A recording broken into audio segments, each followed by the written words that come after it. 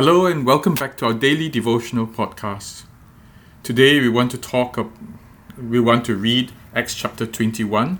We read from verse 1 to 16. Well, before I begin, let me just make an announcement for tomorrow. We will not have a podcast tomorrow for two reasons. First is that we have actually already gone through Acts 21 verse 17 to 26. Remember, that was the one where Paul paid the expenses of 4 men who had made the Nazirite vow, and they had just come out of it and they had to give burnt offerings to God. Nazirite vow is the vow that shows one's perseverance, one's loyalty to God. And the disciples had asked Paul to support 4 people in making the Nazirite vow, largely because that would, in many ways, remind the Jews that he too was a zealous Jew. So we have done that one. If you want to go through the podcast again, look for it under the passage. But otherwise, the second reason, of course, is that I've had an unusually heavy week, and I haven't had very much time to prepare the podcast and kind of exhausted. So I thought I'll take the time off to prepare for Sunday and the week that comes following. So remember, no podcast tomorrow. I'll see you on Sunday, and the next podcast will be on Monday. But now let's look at Acts chapter 21, verse 1 to 16. Let us pray. Father, speak your truths to us. Allow your truths to sink into our hearts and our minds, that we may know you as the loving, good God. We ask in Jesus' name. Amen.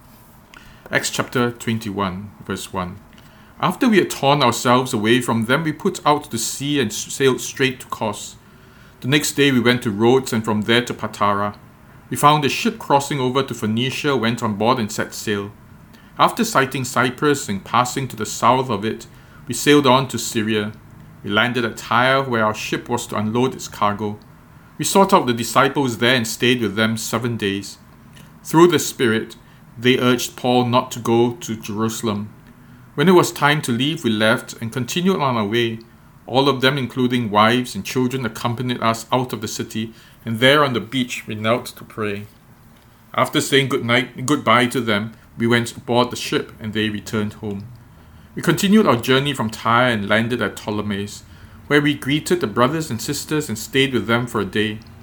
Leaving the next day, we reached Caesarea and stayed at the house of Philip the evangelist, one of the 7.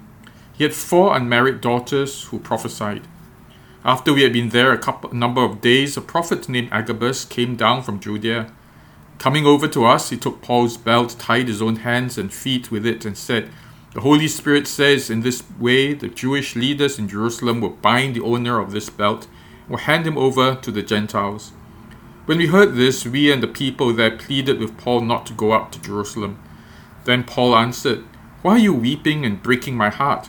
I am ready not only to be bound, but also to die in Jerusalem for the name of the Lord Jesus." When he would not be dissuaded, we gave up and said, "The Lord's will be done." After this, we started on our way up to Jerusalem. Some of the disciples from Caesarea accompanied us and brought us to the home of Mnason, where we were to stay. He was a man from Cyprus and one of the early disciples. This is the word of the Lord. Thanks be to God. Now, one of the questions that's been bugging me, and I'm sure many others, was this: was Paul disobedient to the Holy Spirit? In verse 4, it says that through the Spirit, the disciples urged Paul not to go on to Jerusalem. So if it was the Spirit who had urged Paul not to go to Jerusalem, why did Paul insist on going?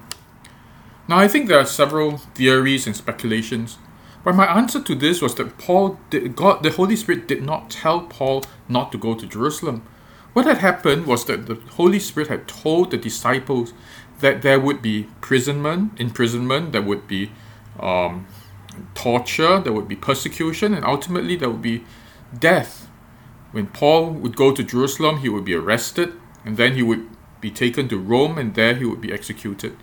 And so when they knew very clearly what the Spirit was saying, that this was going to be Paul's fate in that sense, destiny, if he were to go to Jerusalem. They urged him not to go. Now this seems consistent with all the other passages that were made to Paul earlier on. First of all, in Acts chapter 9 verse 16, that was when the Holy Spirit spoke to Ananias and told him about Saul, who had just met with Jesus. And Acts chapter 9 verse 16, the Holy Spirit said, "For I will show him how much he must suffer for my name's sake." Paul did at times flee from suffering. Suffering was part of God's will for Paul. You see, God had already determined that Paul would suffer. And in the last two chapters, in verse 19, verse 21, the Spirit also led Paul and said that he would go to Rome. Now, Paul perhaps expected to go to Rome on his own volition, that he would make a mission trip to Rome. But God had decided that Paul would go to Rome as a prisoner. And so, while Paul did not have a chance to go to Rome on his own, the Holy Spirit led him through trials, through real trial, to go to Rome to see Caesar. And there in Rome, he had a very effective ministry.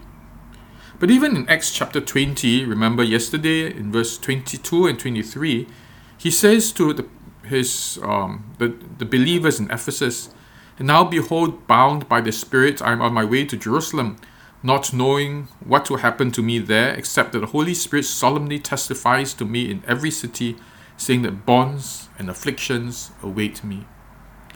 And so it wasn't simply that Paul had decided to go to Jerusalem.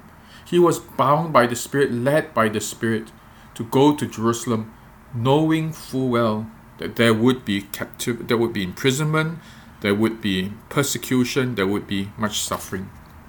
And here, today's passage in chapter 21, verse 10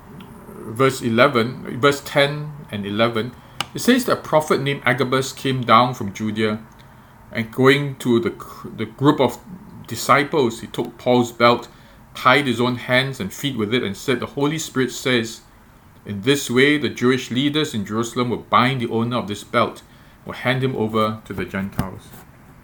You see, what had happened was that the Holy Spirit had been alerting the disciples in different places, from Ephesus to Tyre, that Paul would go through great suffering. And so it's very likely that the Holy Spirit had told the disciples in Tyre, and they had then interpreted it as a warning that Paul would suffer greatly, and therefore they urged Paul not to go. At the end, when Agabus prophesied, Agabus did not tell Paul that he should not go. Rather, he said that this would happen to him, that the Jewish leaders in Jerusalem would bind Paul and hand him over to the Gentiles. What I believe instead happened was something that tells us a lot about God's consideration and love for Paul and for the disciples. First of all, he was telling Paul repeatedly, perhaps reminding him again and again of the dangers that he would face. I'm not sure whether Paul had an option to decide not to do it, or that he was simply being told that this was what was going to happen to him. And after reminding him several times, God gave him grace, God gave him perseverance and strength and courage to go and face this terrible death. But God had told Paul several times, God was preparing Paul for this. And Paul, when he found this out, that this was going to be what was going to happen to him, simply said, "Actually, I care nothing for my life. I'm prepared to die." Paul did not disobey the Holy Spirit by going to Jerusalem. On the contrary, he obeyed. He was led by the Holy Spirit. He had been warned gently by the Holy Spirit, and he was prepared to go to Jerusalem.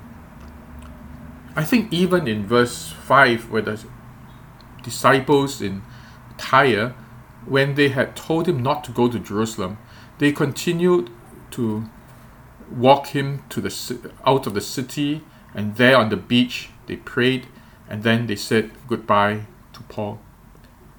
They realized that Paul was not going to back down, that though they had pleaded with him, urged him not to go, they accepted that Paul was resolved to go.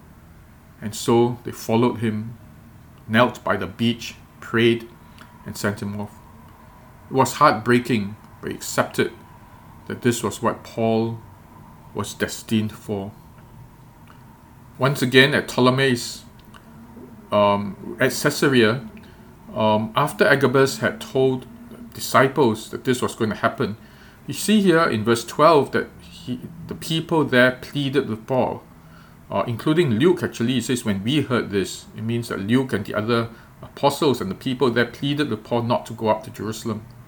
It's a human, very human response. They pleaded with Paul not to go. And Paul said, "Don't break my heart. I'm ready not only to be bound, but also to die in Jerusalem for the name of the Lord." And then when they realized they could not be dissuaded, they said, "The Lord's will be done."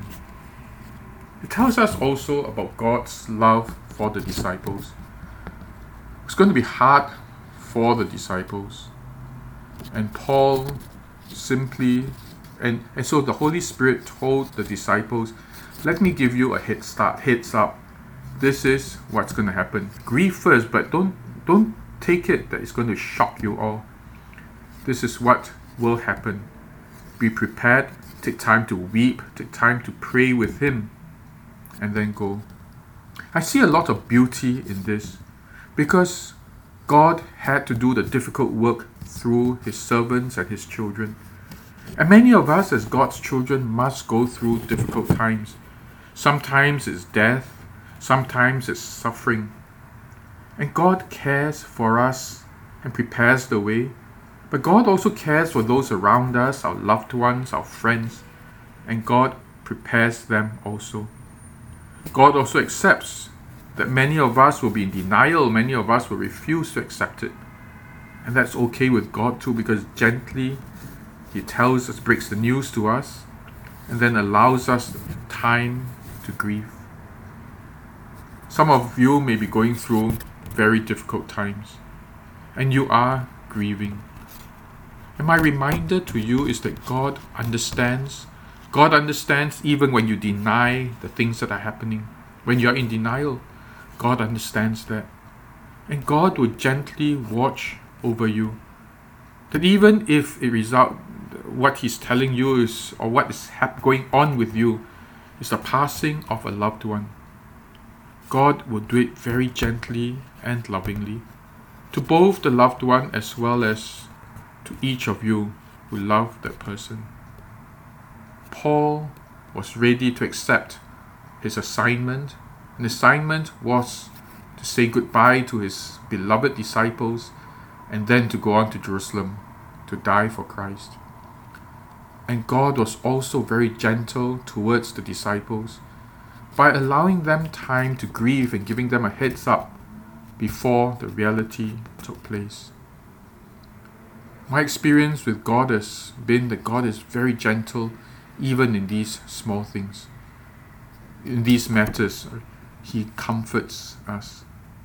So I'd like to sing this song, the Spirit song, which has been always a source of comfort to me, because it acknowledges the pain that we go through and that God wants to embrace us and hold us even as we go through difficult and painful times.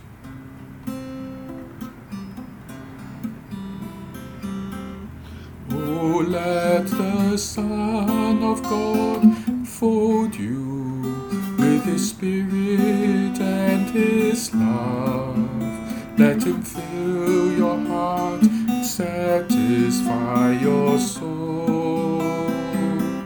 Oh, let him have the things that hold you, and his Spirit like a dove will descend upon your life, make you whole.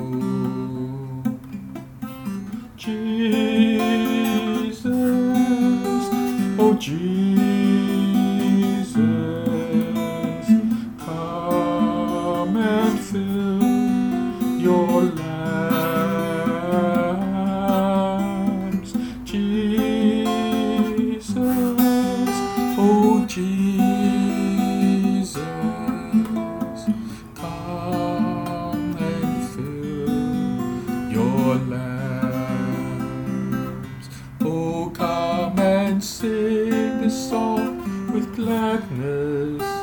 as your hearts are filled with joy. Lift your hands in sweet surrender to His name. Oh, give Him all your tears and sadness. Give Him all your years of pain, and you enter into life, Jesus' name. Jesus, oh Jesus,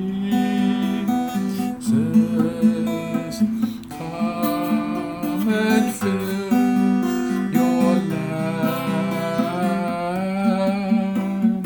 Jesus, Jesus, come and fill your lambs.